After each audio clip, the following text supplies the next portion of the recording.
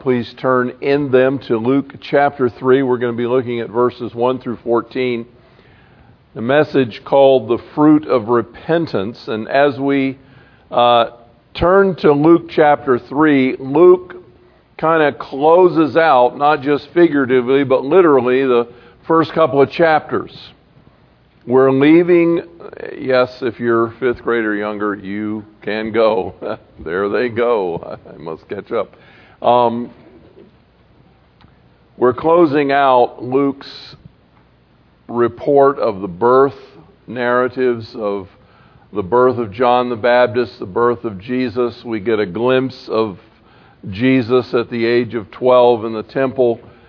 These first couple of chapters are oriented around laying the foundation for how John the Baptist was born, how Jesus came into the world. And now he takes us 2 decades ahead, 20 years down the road, to the beginning of the ministry of the gospel. And when I say that, I mean the good news, the heralding of the kingdom, the message of Christ that he came to bring. John the Baptist is the forerunner of that message. He's the preparer. And as we come to chapter 3 and open this chapter, we have fast forwarded 20 years into a new time. And Luke wants to give us something of the geographical, geopolitical background of the area of Israel and mention some names that are going to come up again and again throughout the Gospel of Luke and also into his second volume, the book of Acts. So if you have your Bibles with me, let's follow along as I read, beginning in verse 1 from the New American Standard text. Now in the 15th year of the reign of Tiberius Caesar, when Pontius Pilate was governor of Judea, and Herod the Tetrarch was the Tetrarch of Galilee, and his brother Philip was the Tetrarch of the region of Iturea and Trachonitis, and Lysanias was the Tetrarch of Abilene, in the high priesthood of Annas and Caiaphas, the word of God came to John, the son of Zacharias, in the wilderness. And he came into all the district around Jordan, preaching a baptism of repentance for the forgiveness of sins, as it is written in the book of the words of Isaiah the prophet, the voice of one crying in the wilderness, make ready the way of the Lord, make his paths straight. Every ravine will be filled, and every mountain and hill will be brought low, and the crooked will become straight, and the rough roads smooth, and all flesh will see the salvation of God. And he, John, began saying to the crowds who were going out to be baptized by him, "You brood of vipers, who warned you to flee from the wrath to come? Therefore bear fruits in keeping with repentance, and do not begin to say to yourselves, 'We have Abraham for our father.' For I say to you that from these stones God is able to raise up children to Abraham. Indeed, the axe is already laid at the root of the trees, so that every tree that does not bear fruit, good fruit, is cut down and thrown into the fire." And the crowds were questioning him, saying, "Then what shall we do?" And he would answer and say to them, "The man who has 2 tunics is to share with him who has none. And he who has food is to do likewise." And some tax collectors also came to be baptized. And they said to him, "Teacher, what shall we do?" And he said to them, "Collect no more than what you've been ordered to." And some soldiers were questioning him, saying, "And what about us? What shall we do?" And he said to them, "Do not make money from anyone by force or accuse anyone falsely, and be content with your wages." Now, we're going to get into John's message in just a moment, but I want to go back to those first couple of verses where Luke tells us something of the background of what's going on at that time in the empire and in the land of Israel, and who's on the throne and who's ruling where. And the first thing that he mentions is Tiberius Caesar, who is the emperor of Rome. Now, this is an actual statue of Tiberius, and there are many like it. There's enough testimony that he looked like this. And so how would you like to have your president, look like that? But anyway, he was the guy that was overseeing Rome. He was kind of an iffy sort of character, and toward the end of his life, he went crazy. That happened to a lot of those rulers. I don't know if it was kind of family inbreeding or what. There was more than nepotism going on sometimes. Sometimes it was incest, but there was all kinds of things going on. But Tiberius was the guy who was in charge in Rome. And then Luke tells us that Pontius Pilate, you've heard of him, was the governor of Judea. And Herod, one of the sons of Herod the Great, was the tetrarch of Galilee. Philip, his brother, was the tetrarch of Iturea and Trachonitis. And the word tetrarch is kind of like governor or local ruler. It's more than a mayor, but it's less than a king. It's someone that's, basically a governor over the area. Lysanias was in Abilene, and Annas and Caiaphas were the high priest. Wow, that sounds weird. There's two people that are the high priest. Luke is very careful to keep high priest in the singular, even though he mentions two people. And the reason for that is because Annas had he was high priest for a while, and then he had sons and sons-in-law. Caiaphas was his son-in-law. And even though there were a number of successors from his family during his lifetime, Annas never took his thumb off the control. He basically used his influence and control over his successors, so that even though Caiaphas was technically the high priest, Luke is recognizing that Annas was really behind the seat of power in the temple and was running things. And this kind of sets the background for what was the political structure of the time. And like I say, we're going to learn more about this again and again as we come back to these people throughout Luke's story. Now, I think it's helpful when we start talking about the gospel. I've mentioned these guys and the names of the places where they were ruling, but do you know where they were? Do you have any more information now than you did 5 minutes ago, other than learning some names? Probably not, because we don't really know where these places are unless you have a good grasp of geography. So I want to give you an overview this morning of the land of Israel, kind of take a satellite view and look down on it and get a picture in mind. There's some landmarks that you ought to kind of lock in here. And one of those landmarks is that big blue body of water to the east that is the Mediterranean Sea. That ought to be kind of imprinted in your mind. And then up toward the top of the map that I have up there is a small body of water just inland. We're going to talk about that in a moment. And then there's a valley through which a river runs to a larger body of water at the bottom, and that has a specific name. And everything that happens in the Gospels, for the most part, occurs around these two bodies of water and this region that we call the land of Israel.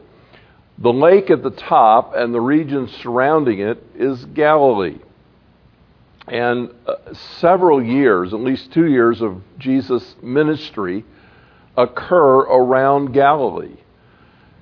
He calls some of his disciples from the shores of the Sea of Galilee, where they were fishermen. In fact, the Sea of Galilee was very rich in terms of seafood and life, whereas the one to the south of it, which is the Dead Sea, we'll see in a second, was not. The Dead Sea, it's dead. Nothing lives there. The valley in the middle between the two is the Jordan River Valley, through which the Jordan River runs.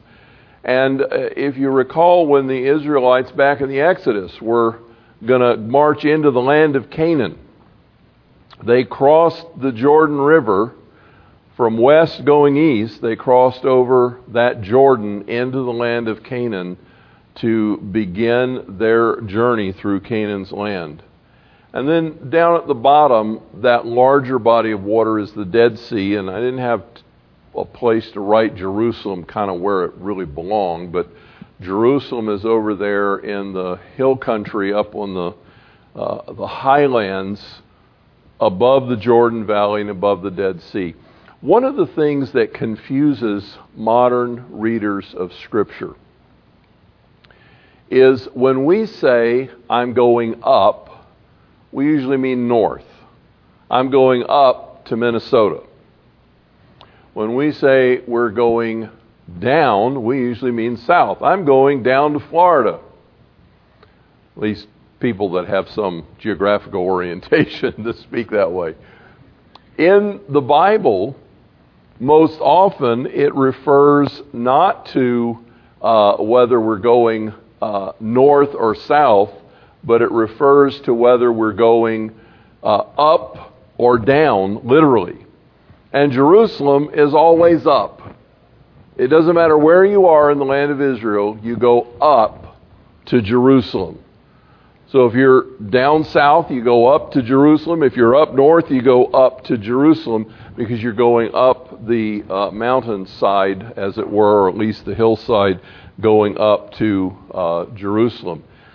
Where this fits into the entire picture is that, is that working? Oh, yep. I'm not working, but that's working. That's good. The way it fits into the entire picture is that little inset is what we've been looking at, and the larger inset in the lower corner shows the whole Mediterranean region, where the land of Israel is up there above the Sinai Peninsula and the Nile River in Egypt and south of Asia and Europe, sitting right there on the west side of the Mediterranean Sea. Now, what about where these guys were? Well, Philip was up north.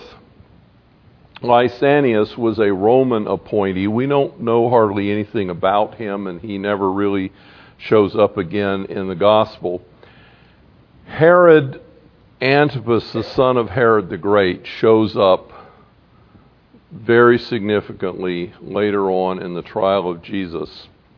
That red zone is all the land of Judea. Pilate was appointed to be the governor there because Herod's son, Archelaus, was so rotten that the Jews couldn't even stomach him. And they preferred Pilate over him. And eventually Rome just kind of got rid of him and installed Pilate as the governor in that region. And then Caiaphas, of course, was in the temple. So this gives us the backdrop that Luke wants us to know to anchor the ministry of John the Baptist and Jesus in history. You would think that we could pinpoint it quite closely because Luke says in the 15th year of Tiberius' reign as emperor. Unfortunately, even though Luke was a careful historian, there are several things that we don't know. He had a choice of 3 different calendars to go by. We don't know which one he was using.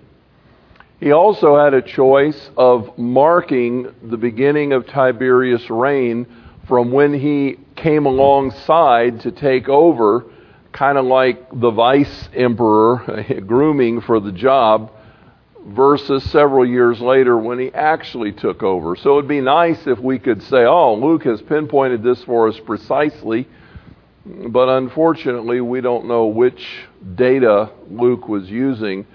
The best we can construct is that this time period is about AD 28. And in this time period, somewhere between AD 26 and 28, both John the Baptist and Jesus are 30 years old. Now, down in Jerusalem, Caiaphas is the high priest over the temple and over the religious life of the nation. And for the Jews, they kind of took the Herods and that family sort of with a grain of salt. They didn't like them at all, and they were full of mischief. They were awful leaders. Caiaphas wasn't a lot better. They positively hated Rome. But the central life of the people of Israel was the religious life oriented around the temple and their worship. That was their center. And you can look at this layout of Herod's temple and realize this was a hugely prominent landmark feature in the city of Jerusalem. If you were to look at that central building right in the middle of everything, that's actually the holy place. And in the daytime, approaching it would look something like this. Those semicircular steps that go up to the openings to the holy place, that's about 3 stories worth. So imagine the immensity of this temple area and how many people, could be in the court, how many people could actually fit inside there, but the enormity of the temple itself. The Jews were very, very proud of that. At nighttime, they might look out from their balconies and see something shimmering in the moonlight that looked kind of like that, because much of it was actually overlaid with gold. And so whether it was sunlight or moonlight, it would have been very, very reflective.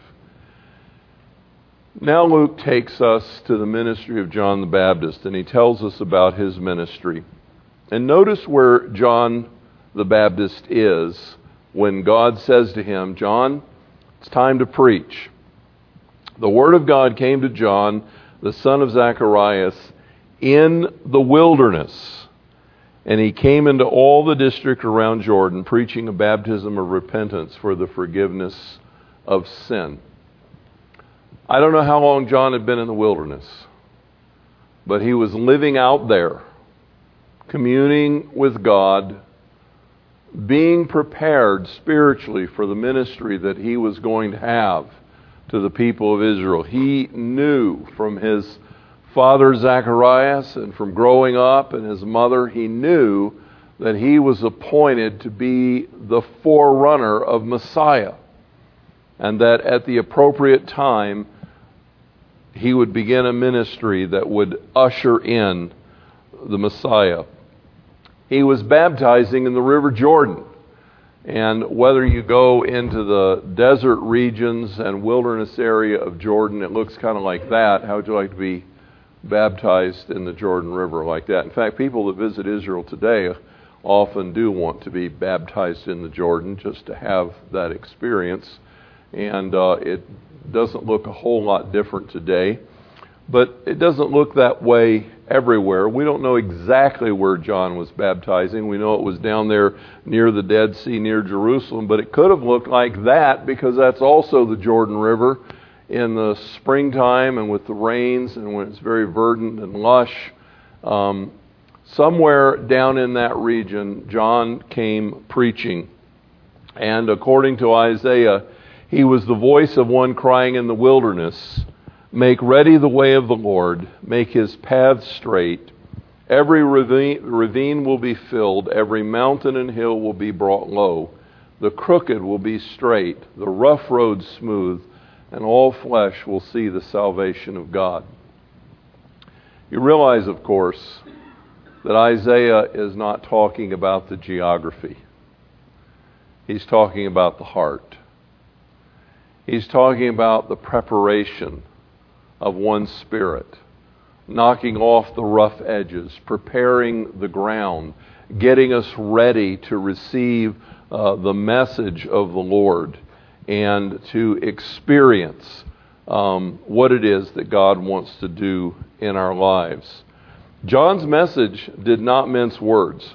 How would you like to go out and hear a revival preacher, come on and go with me to this preacher tonight. He's going to tell us all how we're a bunch of snakes that need to repent. That was the message of John the Viper. I love it when your tongue gets tied. John the Baptist, who said, "You brood of vipers, you pile of snakes, nasty, snarling, deceptive snakes, who warned you to flee from the wrath to come?" And his message was to bring fruit in keeping with repentance. John says an interesting thing here. He says, "Don't say to me, we're children of Abraham. We're special. We are a privileged class because God is able to raise up from these stones children to Abraham." I don't know if he was going back to Genesis, but that's how we got here in the first place. God took dust of the ground and formed out of it a man and breathed into his nostrils a breath of life, and he became a living soul. But what's more important here is the message that John is giving of theological significance. What he's telling us is, though God desires us, he does not need us. That's a hard pill for some people to swallow. A lot of people have the idea that somehow we're necessary to God's being. But the Scripture makes it plain that God is independent and self-sufficient and has need of nothing. The fact is, he desires us. I don't know how that speaks to your heart, but I remember growing up as a child, and most of you know that I was adopted. Growing up as a child, as I learned, some children who are adopted have a strange perception that they were rejected by their own mother or rejected by their own parents. Somehow or another, I never had that feeling, at least not consciously. What I was aware of is that I was chosen by my parents, that they wanted me, that they brought me into their home. They didn't have to do that. They chose to do that. I don't know, even in my childish thinking, I somehow figured my birth mother must have had a good reason why I wasn't with her, and later on in my life I got to know her and found out indeed she did, and her concern was principally for my well-being. But my adoptive parents chose me because they wanted me. We need to recognize with God that he does not need us to fill some void in his life. He is completely self-sufficient, but he does want us. He desires us. He wants us to come and fellowship with him and to be in our lives. And as John preached the message, he basically was saying to the crowds, don't think you're special. Don't think that just because you're Israelites, God overlooks your sin and treats you as though you can do anything you want to do because he kind of hinges his reputation on you and he needs you. He says God is able to raise up children from the stones, but rather bring fruit in keeping with your repentance. In the Scripture, and some of you have heard me teach on this before, but there are two words for repentance. One is metamelomai, and the other one is metanoia. Most often, people have metamelomai. What that basically is a sense of regret. It's sorrow. Have you ever heard of the term buyer's remorse? You know, that's when you go out and spend a bunch of money on something, you get it home, you look at it and you think, well, I don't have my money anymore, and I got this, and it's really not as great as I thought it was going to be. That's buyer's remorse.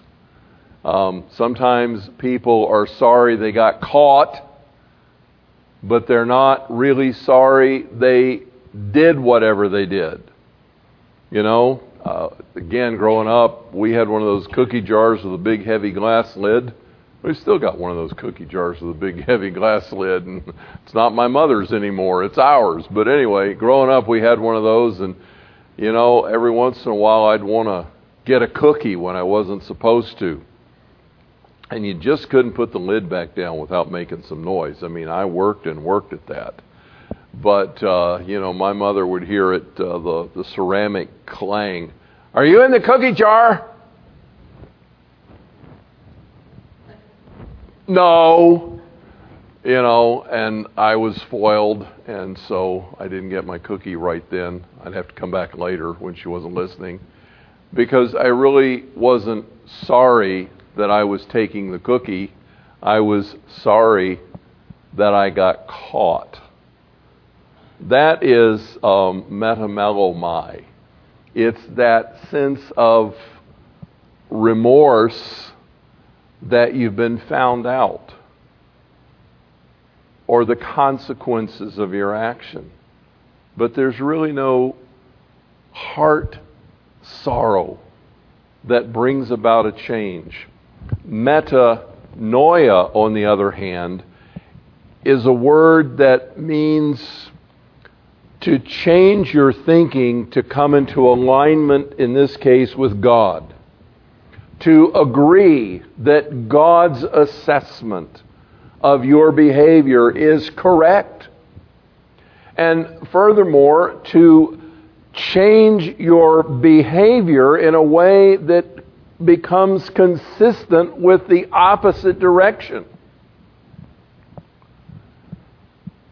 Strangely enough, metanoia does not necessarily have to be accompanied by a lot of emotion. You always hear stories of people coming forward to the altar to weep and, shed tears and have all this heartfelt emotion. And oftentimes they've kind of had their cry now and they go away and they're not really changed. I would rather have someone who just sits right there where you're sitting, but in your heart of hearts come to the conclusion that God is right and you're wrong, and that from this moment forward, you're going to walk in the way that God has prescribed, regardless of the cost, and your life is going to change in alignment with His will. And you may or may not have a great deal of feeling associated with that decision, but that change of mind and change of direction is truly repentance. And John says when you have that kind of repentance, there is a change of behavior. Notice the question of the crowds. What shall we do? And notice who was in the crowd. You would expect many of the ordinary people from Jerusalem and the surrounding area to be there, wouldn't you? A lot of the Jews. But there's tax collectors in the crowd. Now, a tax collector in the time of Jesus was a despised and hated individual.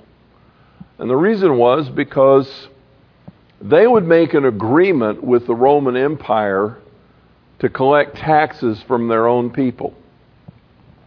Rome kind of had enough sense not to put Romans out there to collect money from the Jews. They picked peoples from the regions that were of like descendants. And so Jews would say, hey, I will be a tax collector. It meant that they were taking from their own people to give to Rome, which the Jews hated. But it also gave them license through the power of that office to collect more than Rome expected, so that they not only got a salary, but they gave themselves a bonus. And if you disagreed with the tax collector, you could go to prison. So that was not a good situation to be in. And these guys would be traitors to their own people to align themselves with Rome in order to fill their pockets. They're out there at the Jordan listening to the message of John the Baptist. Now, anytime you get a bunch of the Jewish people together and you throw some tax collectors into the mix and they're meeting outside of town, Rome gets nervous. They're concerned about insurrection and rebellion. And so what do? They send soldiers out there to keep an eye on things. And what happens to the soldiers? They come under the Spirit of God in the preaching of John the Baptist. This is genuine revival. This is a powerful moment when the Spirit of God is touching everyone that gets near this. Listen, back in the days of the Great Awakening, a few hundred years ago, when George Whitefield was coming to the United States to preach, there is one eyewitness account that is quite fascinating. This eyewitness tells the story of being on his way to hear the preaching of George Whitefield when behind him he hears the roar of horses' hooves and the rising dust, and it sounds like the whole world is crashing in on him. And as he turns to look, he says, "I saw coming over the hill hundreds of people on horseback, wagons, all manner of transportation, rushing to the town to hear George Whitefield preach." That is not because of slick advertising. In fact, they didn't even have slick advertising in those days. That is because the Spirit of God was on the hearts of the people to draw them to His message in a time of supernatural awakening.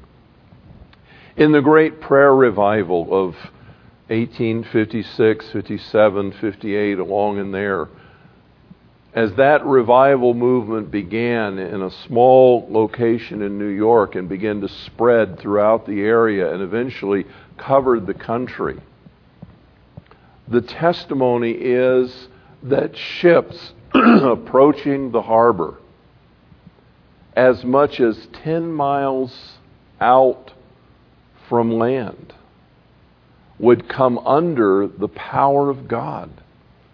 And sailors and passengers would fall down on the decks of the ship in repentance and grief for their sins and beg for the mercy of God. Friends, these are unusual times when the Spirit of God gets a hold of people in such a powerful way that even the Roman soldiers are being impacted by this message. And all of them have one question: what should we do? How do we need to change? It's surprising that John says to the average, ordinary citizens who are good, law-abiding folk, he pinpoints what we call sins of omission. He says, if you have 2 tunics, share one with a neighbor that doesn't have one. And if you have food, share with those who are lacking. In other words, John says, if you're truly repentant and coming into alignment with God, then live a life that is full of love and compassion for the people around you. This is the nature of God. Come into alignment with Him. Share what you have. Show interest in your neighbor. This is the fruit of repentance for you. For the tax gatherers who had their use of their office to fill their own pockets, He said to them, collect no more than what you've been told. Stop using your office as a means of extortion and begin to live appropriately with those around you. And then He said to the soldiers, for you who are soldiers, don't use your position to extract money. Soldiers could do a lot of things, and they were protected by law, and they could do a lot of things to prevent others from, whatever they wanted to do to them. And so they would say, I'm going to take these as provisions, or you have to carry my stuff X amount of distance. You have to take care of me. And John said, for you who are soldiers, treat your office with respect and treat people with respect. And don't take what doesn't belong to you and extract from them. So I have a question for you this morning. Have you been baptized with the baptism of repentance? Are you at a place in your life where you are open to God and willing to agree with Him concerning anything He says to you about your behavior? You know, a lot of people are waiting for revival. They're expecting something that they can't control, that maybe someone will show up on the scene. I understand Billy Graham is going to be preaching his last message telecast in November. Billy Graham is the end of a great era of evangelistic preachers in many respects. Others are waiting for the revivalists to come, or they're waiting for some special outpouring, and until that happens, we kind of sit around saying, well, there's nothing we can do about the spiritual dryness. I have news for you. You can have revival. You can personally have revival. You can be renewed in your spirit. You can have a fresh outpouring of God's Spirit if, like the message of John, you are willing to agree with God concerning anything He touches in your life. If you are willing to be open to the work of the Holy Spirit to break up the hardened heart. If you're willing to change your behavior in keeping with His expectations, you can experience the outpouring of God's Spirit in your own life. You know, the interesting thing is, if enough people in this room were to come to that total transparency with God and genuine repentance and openness of heart, then there would come a day when we would come together to worship, and there would be enough revived individuals that the Spirit of God would break out upon the group, and there would be a revived church. Revival, in some senses, is a sovereign work of God, but in other senses, it's a work that can be negotiated between you and Him right now. Have you experienced a baptism of repentance? I don't mean you have to go in the Jordan and get wet. I mean, has your heart come to that place where you have made a choice to have done with your own ways and to come into alignment with God's? John the Baptist prepared the way for Jesus Christ by getting the hearts of the people open to God. Father, I pray that you would move upon us in a similar fashion, and that you would exalt and bring glory and honor to the name of Jesus Christ. We pray in His very special and precious name. Amen.